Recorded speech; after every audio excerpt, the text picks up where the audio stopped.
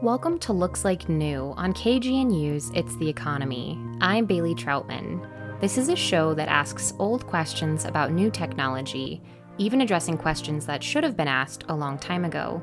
We join you on the fourth Thursday of every month on the radio, or you can listen online as a podcast.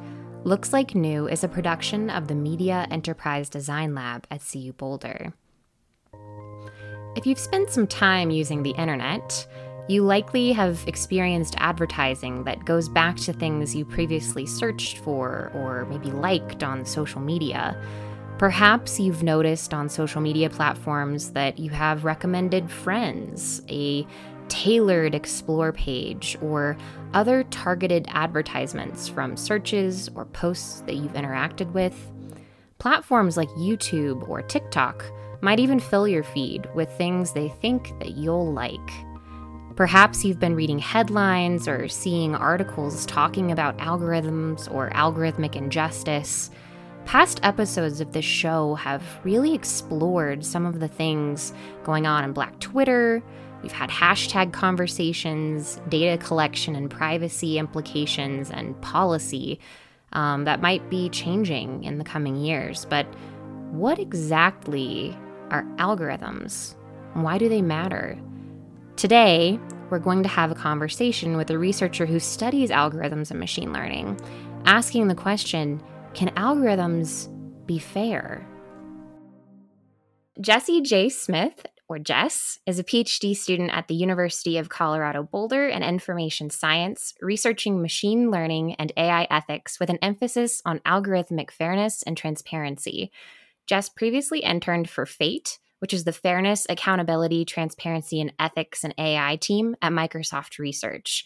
She's currently working on building tools to promote algorithmic literacy, trust, and agency in multi-stakeholder systems, especially when values come into conflict with one another. Jess is about to start an internship with Apple, working on robustness analysis for machine learning, and does consulting work on incorporating ethics like fairness into existing machine learning systems and big tech companies. She also hosts a podcast, the Radical AI Podcast, where she interviews experts on the most pressing topics in AI ethics while building a movement to address the societal issues embedded in AI systems. Thank you so much for being here today, Jess. We're so excited to have this conversation with you today. Thank you so much for having me. And I feel a little bit bummed that I forgot to bring my podcasting equipment with me. So no fancy mic today. It's not a worry at all. We can hear you loud and clear. So to kind of, start from the beginning, how did you realize that you wanted to research algorithms and machine learning, and kind of what was your journey like, and how did that kind of unfold for you?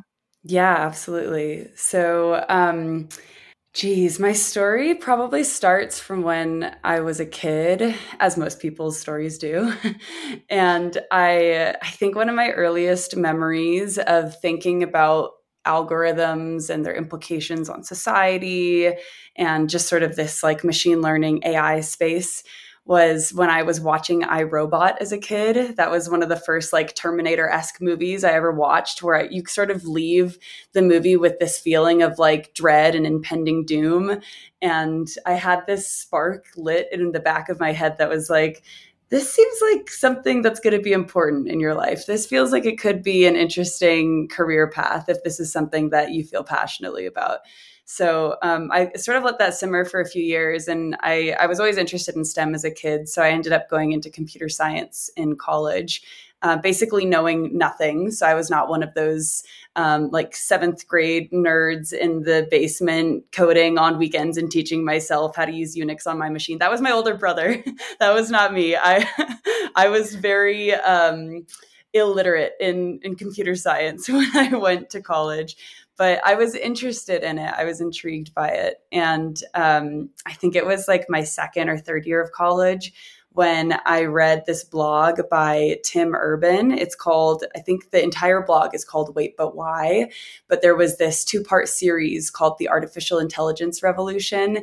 And it basically is like this, if you read it all the way through, it'll take several hours, but it was sort of like this eye-opening moment for me where I felt that same like feeling of doom and dread enter my body, where I was sort of thinking like, oh my gosh, are we all doomed as a society to be killed by robots or ran by robots, and the machine is going to take over the universe? Because this blog was definitely centered on that idea, but it was like presented in a very scientific way. So it sort of was like this doom and gloom. This is the inevitable future scenario that was laid out for us. And I was definitely a little bit, I don't want to say like traumatized, but I was a little bit traumatized by reading this. And I think I just sort of like sat for the next day, like brainstorming what I could do with this information. And it was the next semester in college when I decided to enroll in my first data science class and see what this whole like machine learning AI hype was about. And it was at the same time that I took this machine learning class that I was taking a computer ethics class. And that's when I started to really ask a lot of questions about what machine learning actually is, how it impacts our society, how we might unintentionally discriminate or be unfair with machine learning, how it's potentially taking over our digital lives, the implications of this technology. And yeah, the rest is definitely history, and I'm sure we'll get into the rest, but that was sort of like the beginning of my windy path here. No, I love that so much because I think it resonates for me, at least as someone who like grew up with the similar movies where they were all like very deterministic, like this is the inevitable future that we have waiting for us because, you know, the algorithms are just unstoppable. They're going to take over. There's nothing we can do about that, you know? And I think that that's really cool that it kind of inspired you almost to think, well, like, wait, is that actually the case? Like, do we have to just stand by and let this happen, you know? And like, even if that doesn't happen, but like, do we have to stand by and watch it, you know, burn essentially? So I love that that's kind of how you've arrived here. And I do want to like ask a follow-up kind of, because I think it's important as we start this conversation, like let's set up some great definitions, you know, let's define a few things. So algorithms, super buzzword right now. Like I feel like everybody's talking about it. I say everybody, but you know, everybody's talking about algorithms, right? And what exactly does that word mean? Like what are algorithms? Like what do they actually do? Just so we can kind of clarify that before we move forward. Yes, thank you for asking this question. This is so important. I feel like algorithms, machine learning, AI, big data, the cloud, like all these buzzwords are just they're a huge part of our language today, and people use them all the time interchangeably. And they really are drastically different things, and they mean drastically different things depending on the context that they're used in. So this is important. And it's actually unfortunate because I feel like a lot of people who are in tech try to be a little bit gatekeepy with these terms. And it's almost like there's this intentional confusion that they're trying to cause amongst people who don't know how to formally code or haven't like been formally trained in computer science. And that's unfortunate because I feel like that was me when I was starting off with my computer science journey. I felt like I was definitely left out of the conversation because I didn't understand what a lot of this stuff meant. And nobody was really teaching it to me at a low level, like they were talking to a 5-year-old. And these concepts can be taught to 5-year-olds. Like actually children are some of the best coders that I've met before. They pick it up very naturally.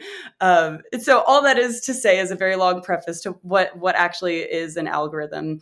At a very low level, an algorithm is just a set of rules.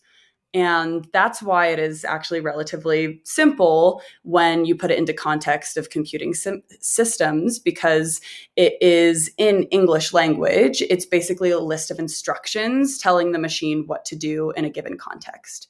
So there's algorithms that are really simple, like the algorithm that unlocks your phone, which is basically like, do not open this phone unless you are given a specific sequence of numbers or a specific fingerprint. And then there's algorithms that are much, much more complex. Like, can we predict the next word that this person is going to say in their Gmail? And all of those different, everything in between both of those sides, from simple to complex, all runs on instructions that humans, developers, coders, computer scientists, data scientists, they are the ones who decide that set of instructions. And a machine is not this like Terminator machine. A computer is not like this robot that wants to like kill the world. It literally just does what it's told. So the algorithm tells the computer what to do, and it does what it's told. And there's a lot more nuance than that, which we'll get into, I'm sure, this conversation too. But at a very high level, algorithms are pretty simple, actually. Yeah. I love that. No,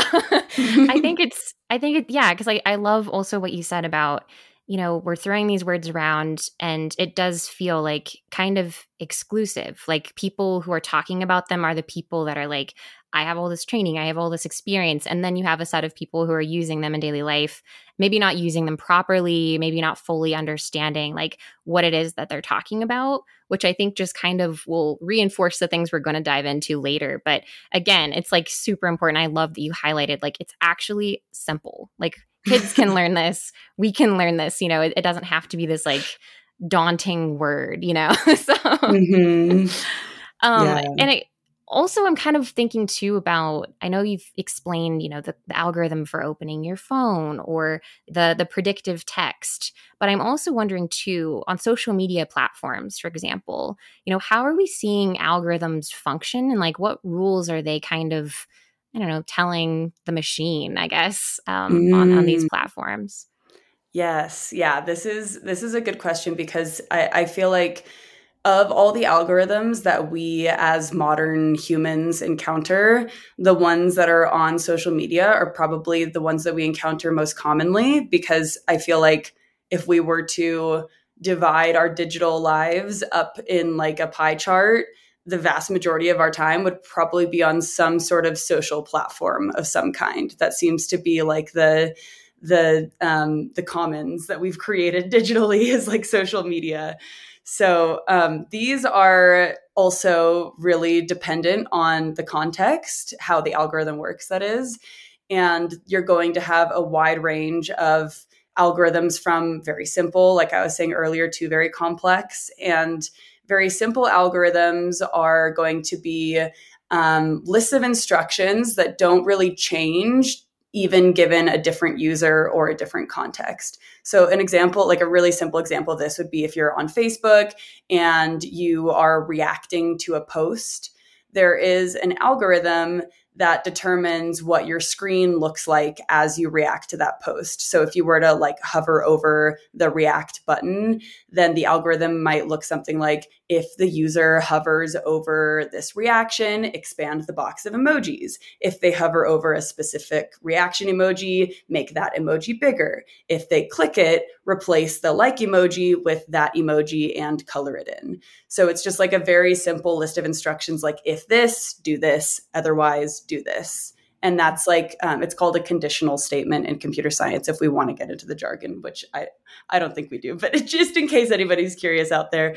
that's like a very simple type of algorithm that you would learn in an intro to computer science class, for example. The more complex algorithms that we see much more frequently recently is machine learning algorithms. And those are all over social media. They seem to be driving our digital world recently.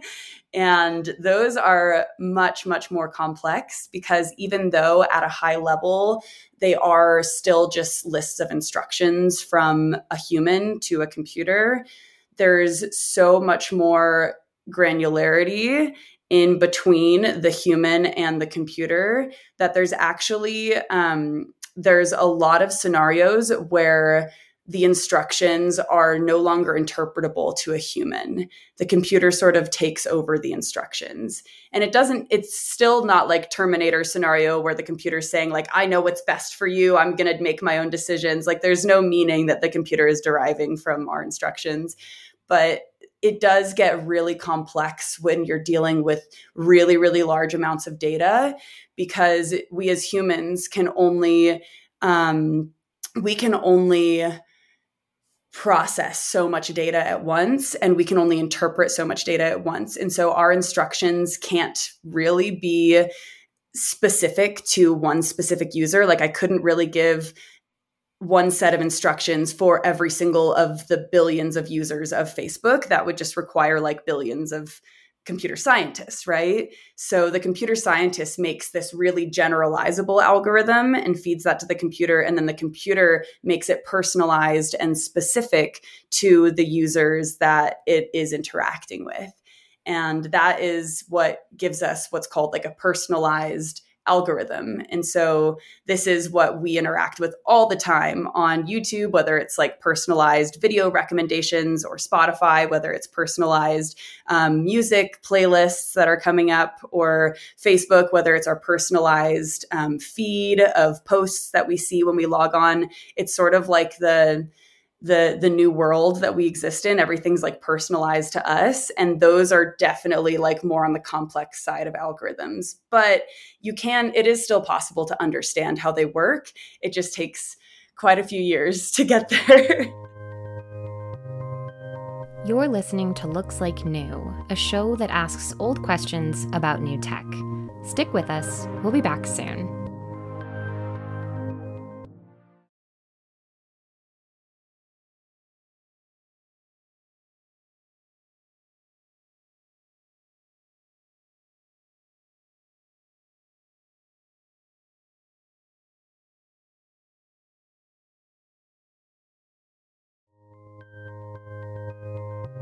Welcome back to Looks Like New on KGNU Radio. We're having a conversation with Jess Smith about fairness and algorithms. Absolutely. And, I think too, we've on the show, like we've talked about, different ways like data collections happening and privacy and policy and like all of this stuff, and I've had such good conversations. And I just think something that's kind of intriguing to me about, your work and your background specifically is your passion for fairness. And so I wanted to kind of ask, now that we know kind of how these things are working, the generalizability, right? The rules, all of that. When you're thinking about things like fairness, what does that actually mean?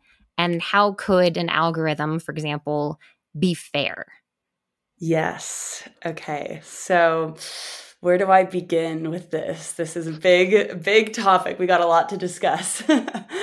Okay, let's remove technology from this equation for a second. And let's just discuss, what does it mean for something to be fair in the first place?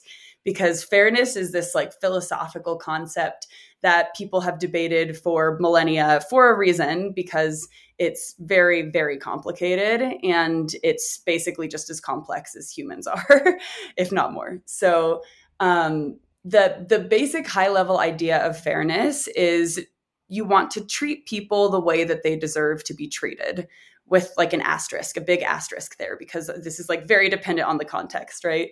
So there's a lot of different interpretations for how we can treat people the way that they deserve.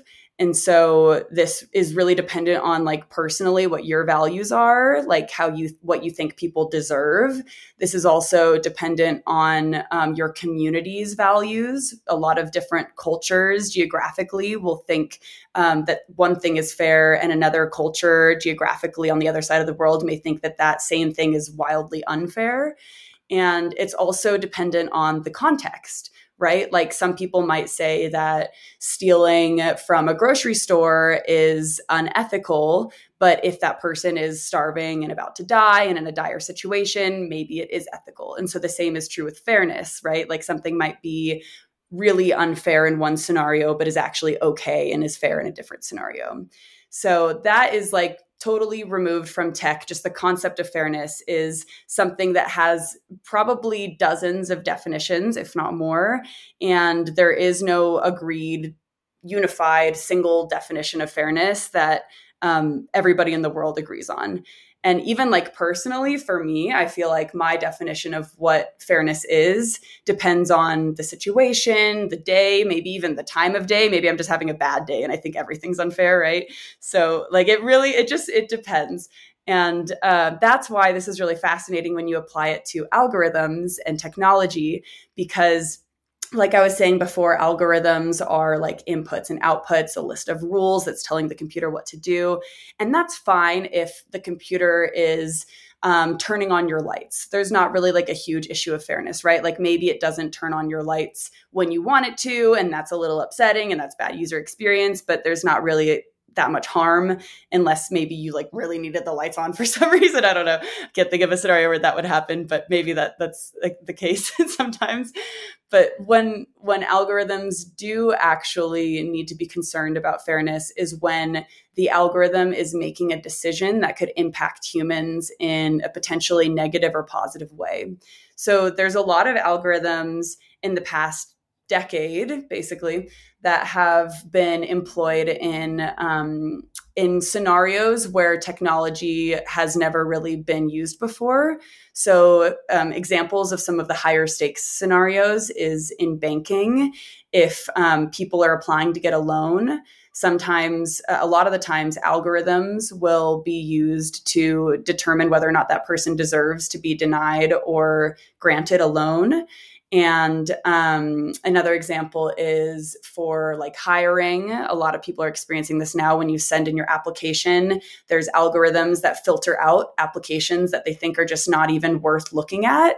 And then it hands the stack that it thinks is worthy to the actual humans to look at. And there's so many. There's algorithms being used in education for people getting accepted to schools. There's a lot of these like higher stakes scenarios where it's not necessarily life or death quite yet, but these algorithms are making decisions that have the potential to drastically impact someone's life. And so in those scenarios, it's really important for us to ask, is the algorithm treating these people fairly? In the same way that I would hope we would ask a human who is doing the same job, is this human treating these people fairly with the decisions that they're making?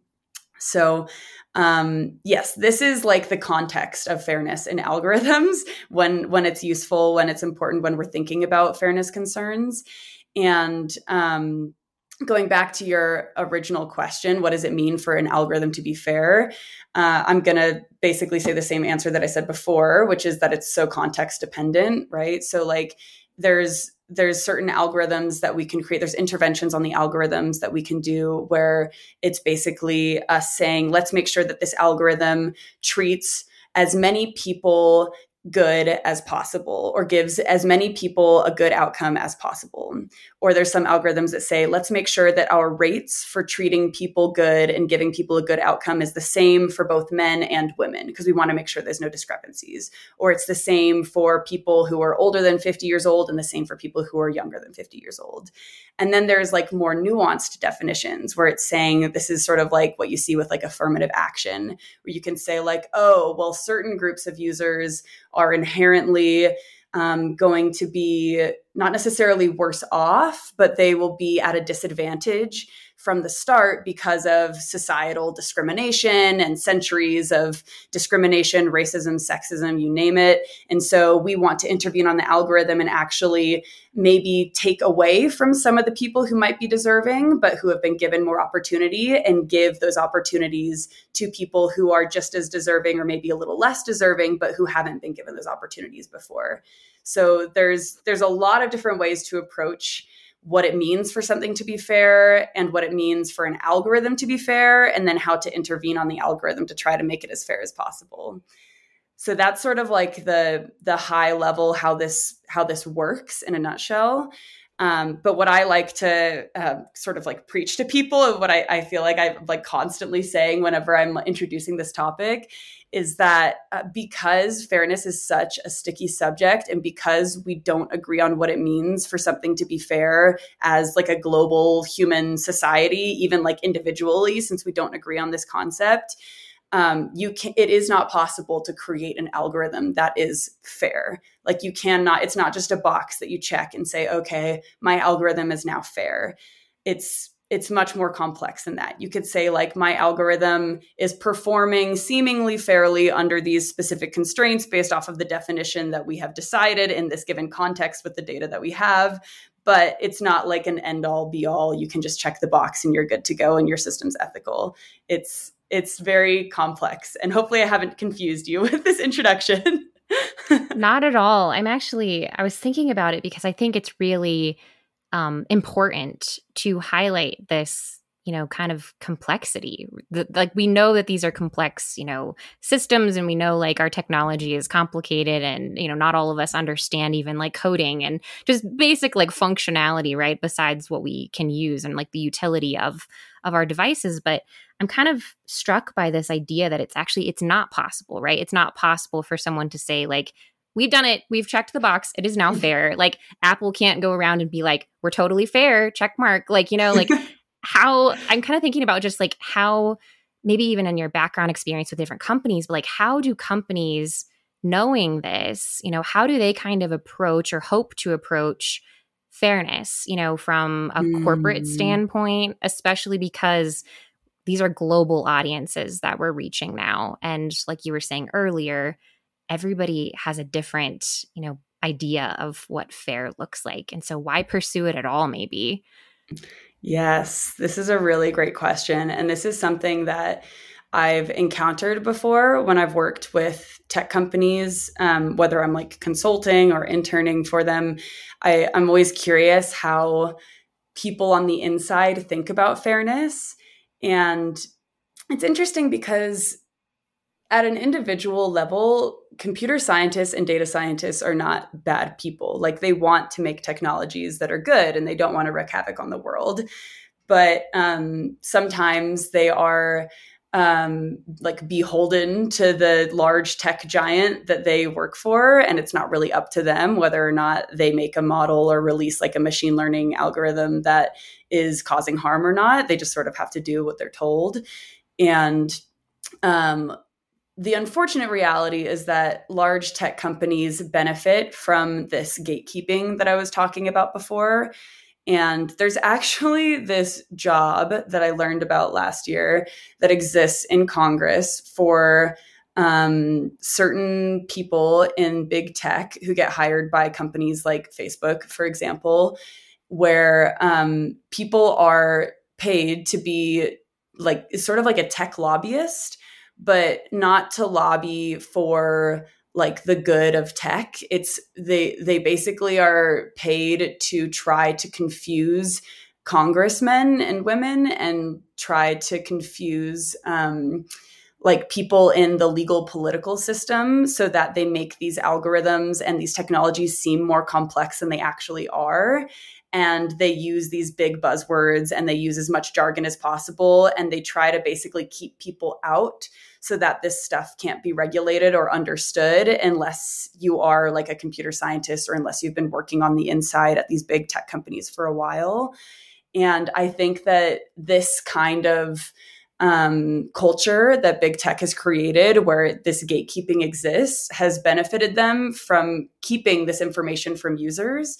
And so a lot of users don't understand what an algorithm is, for example, or how these algorithms work and how they influence them and how their data is being used maybe against them in certain scenarios. And when it comes to incorporating fairness into algorithms, it doesn't really matter what fairness definition they choose if the user is unaware that fairness is even an issue in the first place, or if the user is unaware of how fairness metrics and interventions might change an algorithm that they don't even understand in the first place. So it's really, really complex and complicated on the inside, even for like the data scientists and the engineers and the people who are working on these algorithms. A lot of them don't even really understand how to incorporate fairness yet, because this is such a new topic. It's been around for the last decade or so, but I haven't really seen it infiltrate big tech until the last like 5 years or so. And a lot of people are still playing catch up on the inside, which means that for people on the outside who aren't even really aware of these topics, they're not even given an opportunity to learn about this stuff because it's hidden underneath so many layers of like convolution and sometimes even like intentional hiding from the inside out. Because I mean, if a company like, I'm just going to keep using Facebook because I feel like I keep trashing on them, so I might as well just use them as like the punching bag for this this interview. But let's say like Facebook did decide to intervene on one of their algorithms that they deemed to be unfair by their own metrics. They are probably not very likely to let users know first that the algorithm is unfair, because they don't want these users are blissfully ignorant, right? And they don't want users to all of a sudden now have fuel to be like, hey, you're treating us unfairly because you told us you were treating us unfairly, when before they were being treated unfairly and they just didn't even realize it. And then let's say Facebook intervenes and tries to make up for it and says, no, but hey, look, we're doing all these things with fairness. It's great. We're trying to make this better for you. Now they're open to scrutiny. And now the world can look at them and criticize their approach. And like I said before, you're never going to have a fairness solution that is good for everybody, where everybody's happy with it. So they're definitely going to have certain groups of people, or maybe large groups of people, that are unhappy with their approach. And so big companies don't really have a whole lot of incentive to be transparent about this stuff, because it puts them underneath a magnifying glass and gives them opportunities to be scrutinized even more than they already are. So yeah, it's a sticky subject right now. And this is why a lot of big tech companies aren't being transparent about what they're doing for those who even are interested in doing fairness interventions right now, which is not that many yet. There's still, I could probably count on my fingers how many big tech companies are actually making like big intentional efforts to incorporate fairness into their systems. Yeah, I think you've raised such good points about, not only the complexity, right, of fairness itself, but also why perhaps we don't have as much transparency right now coming out of these companies. Like, I feel like there's maybe becoming like a move towards that, right? Like people are starting to maybe kind of get interested, or like at least aware that, hey, these platforms, how do they work? How is this working? Like, why is it working this way? Or I'm starting to notice trends, or I'm starting to pick up on some things that I didn't notice before. And I'm wondering too, just like moving forward, how that's going to shape things, which I think we'll get into that later on. But I did want to come back to something though that you mentioned about like the blissful ignorance, right? The users who are just kind of just unaware, going about their day, sharing the photo of their dog, whatever at lunchtime. Like that's kind of what's going on. And it brings me to this other thing that I was again struck by with your background, which is your other passion about, algorithmic literacy. And I'm wondering about, not only what does that mean, but also why does it motivate you so much? And how is it kind of connected to maybe fairness or all the things you've been kind of already talking about so far? Yes. So algorithmic literacy is a term that I had not heard until about a year or two ago, but I wish that it was a more common term, because I feel like this is so important in the modern day. At a high level, algorithmic literacy is a basic understanding of what algorithms are, how they work, and how they might impact you as a user that interacts with them. And so algorithmic literacy is something that maybe was less important back in the 90s, when people were just starting to use the internet at like a very large scale. But nowadays, algorithmic literacy is super important, not only for people who find themselves online frequently, but even for like children, for example. There's a lot of, there's training as a child. At least I think in most schools, children are kind of taught like media literacy and like regular literacy, how to read and write, because these are useful skills to have to exist in society today, in modern society. And I'm hoping that algorithmic literacy is something that children will start to be taught at a young age, because it's important for children to know, maybe they're handed an iPhone at the age of 5. They might have no idea that if they click accept to the terms and conditions on certain websites, they're accepting to give all of their data away for the next 10 years. Or maybe they don't know that if they are searching something on Google, that Google search is personalized, which actually this is this was one of the biggest aha moments for me. And one of the biggest surprises that I realized in the last few years is that Google search is personalized. So everybody, like, you can be searching the same thing as somebody else across the world and you'll get drastically different Google search results. But everybody thinks that they're just like logging on to this same like library system in the like digital universe and that we're all getting the same results, when it's like drastically targeting us based on who it thinks we are and what the algorithm thinks we need. And so that is important knowledge for us to know as like content consumers and as just digital consumers, digital users. And so this is, I think algorithmic literacy is like one of the cruxes of our generation and one of the most important things for us to start building in our society, to not be ran by these algorithms, but to have a little bit more agency in our digital lives. So that it's something that I'm definitely very passionate about. And it really goes hand in hand with a lot of this fairness work that I've been doing, which I'm sure we'll probably get into a little bit more too. But that's algorithmic literacy at its roots. Yeah. And it was interesting for me because like I didn't really even encounter the term like media literacy until I was an undergrad. And I was just like shocked because I didn't know. I remember reading the book. It was The Filter Bubble by Eli Pariser. And that was the first time I realized like, oh, the internet's like tailored. Like my search, like you were saying with Google, that's tailored to me. Like what? And so I also agree with you. I think that, children, young adults, especially like as they're kind of maturing and they're growing, as these, technologies are definitely part of their lives. That's super important. And I also think too, just like helping people understand, of all age ranges, right? Like it's so important for everyone.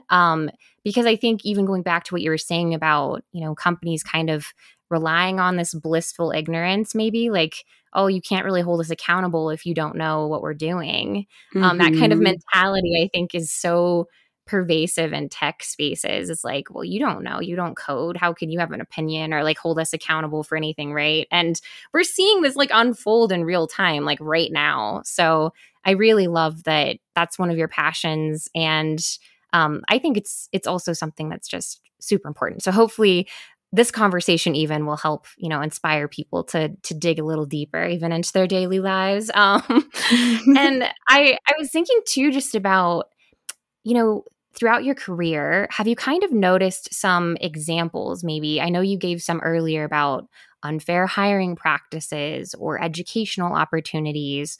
But have you noticed other moments where you've seen like what unfairness actually manifests as within, programming spaces or even pop culture references more broadly? Yeah, definitely. The scary thing is the examples that I can think of are ones that we've probably both encountered, and anybody who's watching or listening to this has potentially encountered themselves. And that just goes to show that this is stuff that hits close to home. Like these unfair algorithms exist in the palm of our hands every day. This isn't something that's like, this is no longer Terminator, exists in the far off future in this dystopia. Like this is real life.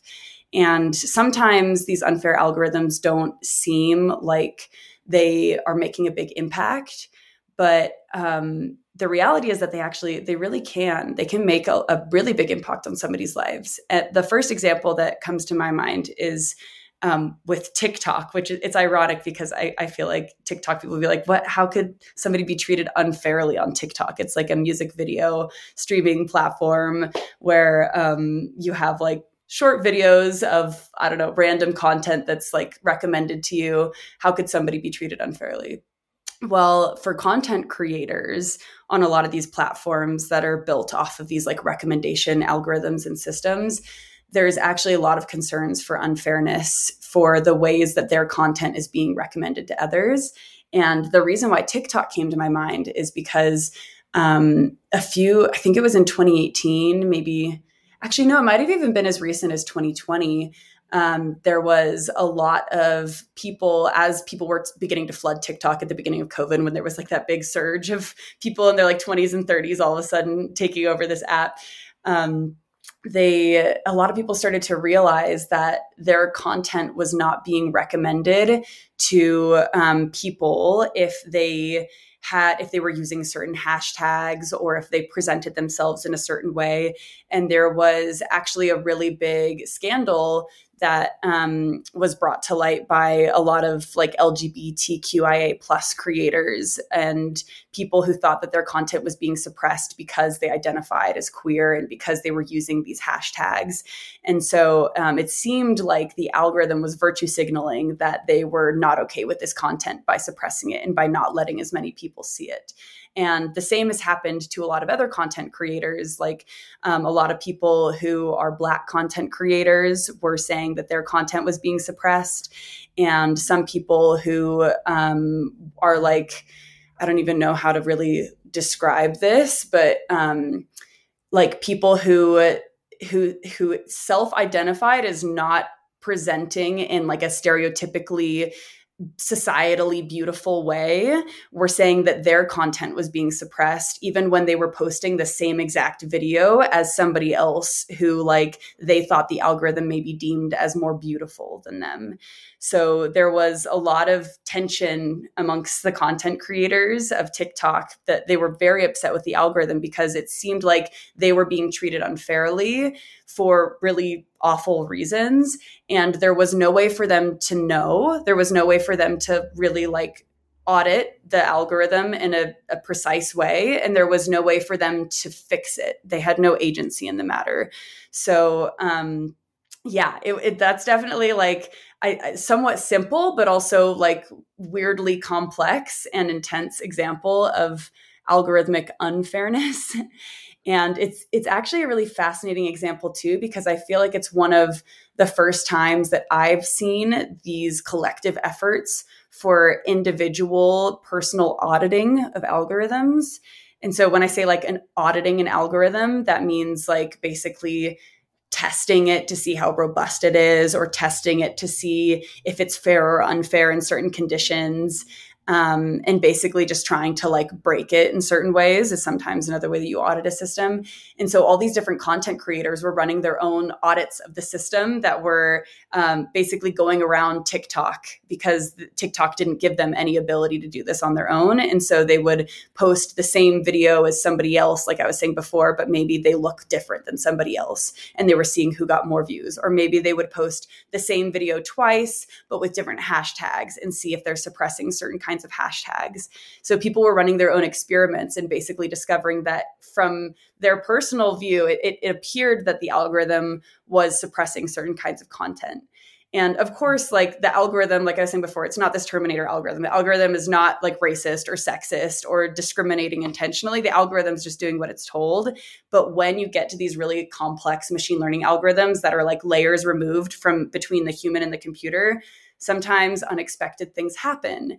And even though the system is performing and functioning just as it was told to function, we don't realize that sometimes the way that we tell it to perform can actually unintentionally turn into this like really scary machine that we've unleashed on society and we didn't even realize that we did it. It's sort of, it actually is sort of like that from the dystopic robot killing movies. It's the same idea. Like it's doing what we told it to do, but we didn't realize that we accidentally told it to kill us with a loophole. So, I mean, TikTok is not going to kill us, hopefully, but same idea. You're listening to Looks Like New, a show that asks old questions about new tech. Stick with us. We'll be back soon.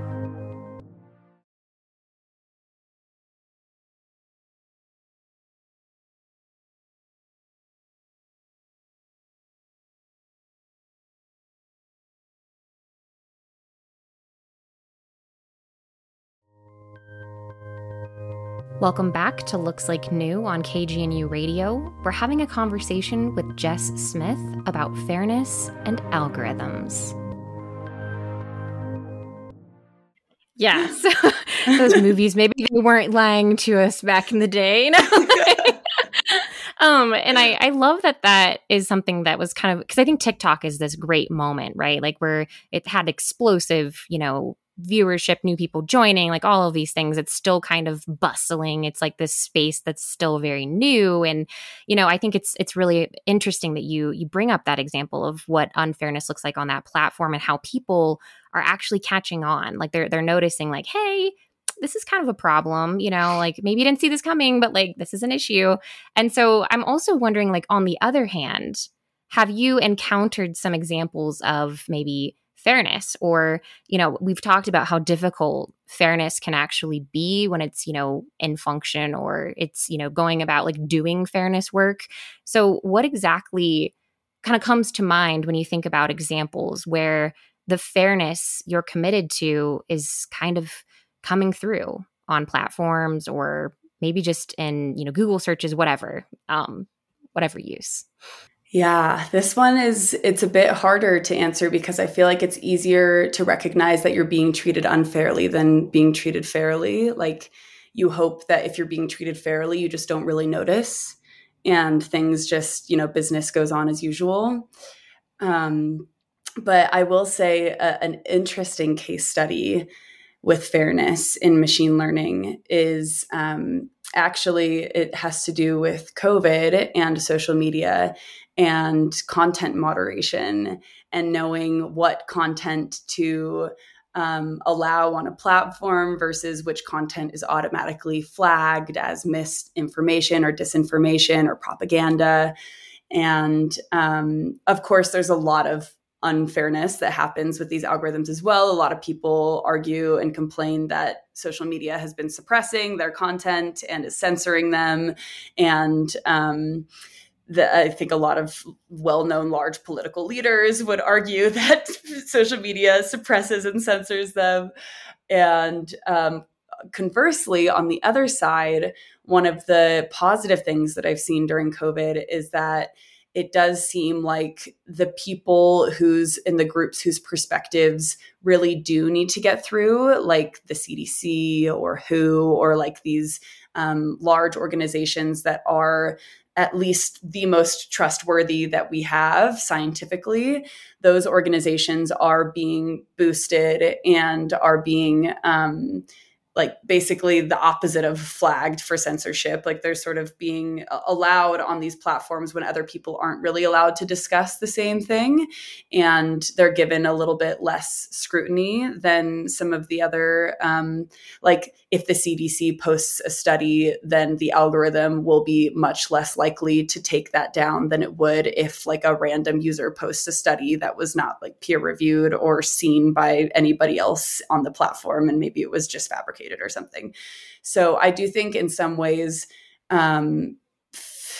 fairness interventions, I don't even know if I'd really call these fairness interventions. It's almost just like responsible tech interventions have actually really benefited us at a time when we're living in like this post-truth world and we're not really sure what to trust online. And it's difficult for us to know what information is credible or where information comes from. So I do see some like promising interventions happening in COVID, the domain of COVID specifically, and in a few other domains as well. But as you can see, it's still pretty complicated. It's not like it's not that checkbox where you can just say like, yeah, this algorithm is obviously fair. Like there's always going to be edge cases that treat people unfairly. And it's really hard to catch those if you're not aware of how the algorithm works in the first place. Yeah. And it's also, well, you've been talking, I've also been kind of thinking about even just like the differences between, let's just say something like the medical profession where you're kind of sworn to do no harm. And there's this whole like ethical mindset or like expectation. And if you violate that, there's going to be consequences for you and your career and all that. And I think it's interesting because, obviously tech is not medicine, right? But like we're seeing this like similar moment maybe where it's like people are starting to think like, what could that look like if people were operating with the expectation that they're going to do no harm? How do we how do we make that happen potentially? How do we grapple with that? How do we design better? And obviously there, like you said, there's always going to be instances of unfairness. We're flawed humans. We have flawed systems in this world. But it was just kind of striking me. It kept coming up. I was like, this is interesting. Like the whole like do no harm type of mentality. I wonder, if that kind of goes over into this tech space as well and what that could look like. And I don't know if you've encountered anyone who's talked about that, or if you've noticed maybe any trends that are kind of shifting in that direction that excite you. But if you wanted to, share anything about that, feel free. Yeah, well, it's funny because when you say do no harm, my brain goes to Google's motto, which is, I think it's don't be evil, right? Or something like that. It's like of course, people would have come up with that at the beginning of the Google times of don't be evil. And a lot of people have given them a lot of flack for that recently, saying that, Google no longer can say that this is its motto. Like it's done some pretty evil stuff. Or I guess depending on how you define evil, but it's definitely, I mean, it's interesting because I like to think that the majority of computer scientists and data scientists out there want to do no harm, but sometimes it's not up to them. And even if they are in a perfect situation to do no harm, how do you define harm? Like harm is just as sticky as fairness. I could say like, as a human today, I want to do no harm, but maybe I'm with my best friend who's wildly scared of spiders. And in order to do no harm to her, I need to kill the spider that's in the room. But then by killing the spider, I obviously harmed the spider. And so there's like these nuances when it comes to any of these philosophical concepts where there is no end all be all. There's no one way to do it right. And so it's always up to interpretation and in the eye of the beholder, I guess, as you might say. No, I think that's so important. And I feel like, again, this is just my own interpretation of what's kind of going on. But, you see a lot of people like, a lot of headlines that are kind of like outlining, we've got whistleblowers coming out from different companies. Like we've got a lot of stuff that's kind of emerging, from the depths, so to speak. But it does make me think like maybe our conversations need to also acknowledge this complexity, right? Like maybe our conversations need to have this kind of, not that we all need to, become philosophers, right? But maybe we need to understand like, well, what does harm mean to you? And then if we're expecting to generalize that to, 3 billion users, what does that look like, right? And it does become this really fascinating, also kind of scary because the implications are now like pretty large. Like the stakes are much higher maybe than they were in the 90s, right? But it does make me think about like, how do we approach the things that are so incredibly, subjective, maybe cultural, all kinds of, different things. But that's what I also am inspired by about your work. And so I wanted to ask you a little bit more about some of the things maybe you're working on right now that you're excited about, or things you're thinking about. And, anything that you wanted to share related to what you're kind of excited about at the moment. Yeah, no, I love that. It's very fascinating having philosophical discussions. I feel like, I could talk about what ethics is, what fairness is, what harm is for hours and hours on end with anybody. But then when you apply those kinds of concepts to technology, you can't just talk about it because technology is like practical science. So it's science in practice, used practically in the real world. And that means that inherently you have to make decisions to make it work, to make it run. And you can't just say, okay, this system runs on this philosophical discussion that we've had. The system needs to run on a decision that we made from that philosophical discussion. So that's kind of where I'm at in my work right now, is finding ways to facilitate those kinds of discussions amongst like data science teams or computer scientists, and having them talk to real people instead of just sitting in a room of probably homogenous people in the computer science organization of a big tech company discussing between like 6 people who are all under an NDA contract saying, okay, this is how we think the system should treat people fairly. This is how we think the system harms people.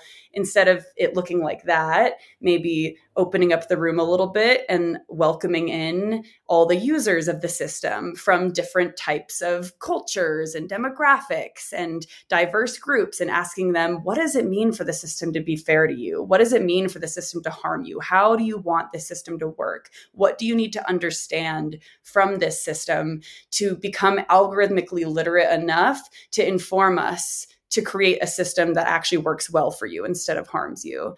So starting those conversations and then translating those high level discussions into the instructions that we give to the algorithm.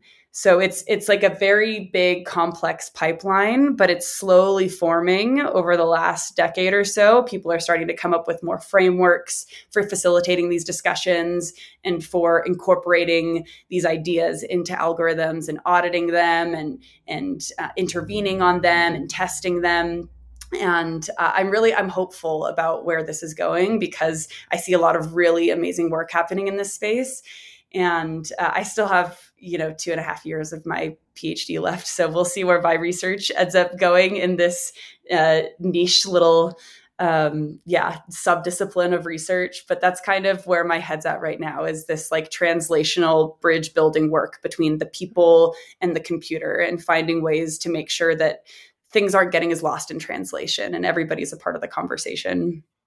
No, I think that's so beautiful, because I think that is really what needs to happen. We could argue it should have happened from the beginning, but again, like moving forward, that's what I always love about just imagining better. Like, how do we make systems better? How do we use our tools and make them actually work rather than, making them harmful? Or if we realize there's a problem, how do we kind of like course correct, right? And I think that identifying tech as practical science, that's like super. I'm going to like have that burned into my memory now. Like tech as practical science. I just think that's really incredible, because it also flips the script on agency, like back to people in a lot of ways. It's not just some, we do this formulaic process, boom, output. There is some sort of practice behind that, and we can shape that. And I love that you highlighted that. So I just wanted to say that. I love that. I thought it was so inspiring. I'm just like, oh my gosh. And I know you've kind of alluded to like the idea of, what excites you in the future, but I always ask this question because I really love getting people's perspectives on it. But what excites you, Jess, about the future of algorithms and machine learning? Yes, I did. I thought about this ahead of time because I do have a lot of different thoughts in this realm, and I needed to kind of make it a little bit more concise. So, I already alluded to the fact that there's just so many people doing this work right now, and that this is becoming more important to big tech companies, becoming more important to computer scientists, more important to the discipline. That really excites me a lot. And I also love that human-centered computing is becoming a more widely used term. Human-centered machine learning, human-centered AI. Unfortunately, it is a bit of a buzzword as of now, so it might be adding to some of these problems that we have with jargon and gatekeeping. Hopefully, it's not too much of a gatekeepy word, but it really is just this idea that in order for a computing system to be human-centered, we as humans need to be able to understand it, and it as a system needs to be able to understand us. So it turns computing technologies from this like almost like authoritarian, totalitarian system where it's like the ruler of us, to this like very democratic republic where we are all a part of the conversation and we're contributing to it, and we understand how we are shaping it, and we understand how it is consequently shaping us as humans, as individuals, as a society. And we're much better off and more well-versed in how algorithms work, which gives us this ability to create the future that we want to create with these algorithms, instead of feeling like it's running our lives in these Terminator-esque scenarios. No, I think that's so beautiful. And I would ask, about the challenges, but I think we have highlighted the complexities of all of it. Really just, it is going to continue to be, I think, a very complicated space moving forward. But I love that, all the things you're excited about and all the conversations that are going to start happening and the ways that we're going to, again, find ourselves, in front of our devices and not beholden to them, but understanding that like mutual relationship we have. I think that's like super important. And so I love kind of ending on that similar note. And I wanted to say thank you again for coming on here, for sharing all of your incredible work. Yeah, thank you so much for having me. This was really great. You've been listening to Looks Like New on KGNU Radio, a show that asks old questions about new tech. We've been speaking with Jess Smith. If you'd like to find out more about her work and her podcast, you can learn more at jessiejsmith.com/. I'm Bailey Troutman, today's host of Looks Like New, a production of CU's Media Enterprise Design Lab. You can find out more about our work at colorado.edu/lab/medlab. If you liked what you heard, please spread the word about this show and consider leaving a review wherever you listen to podcasts. Leaving positive reviews will help our conversations reach more listeners. We would love to hear your comments or guest ideas. You can reach us by emailing medlab@colorado.edu. I hope you'll join us for another conversation next month.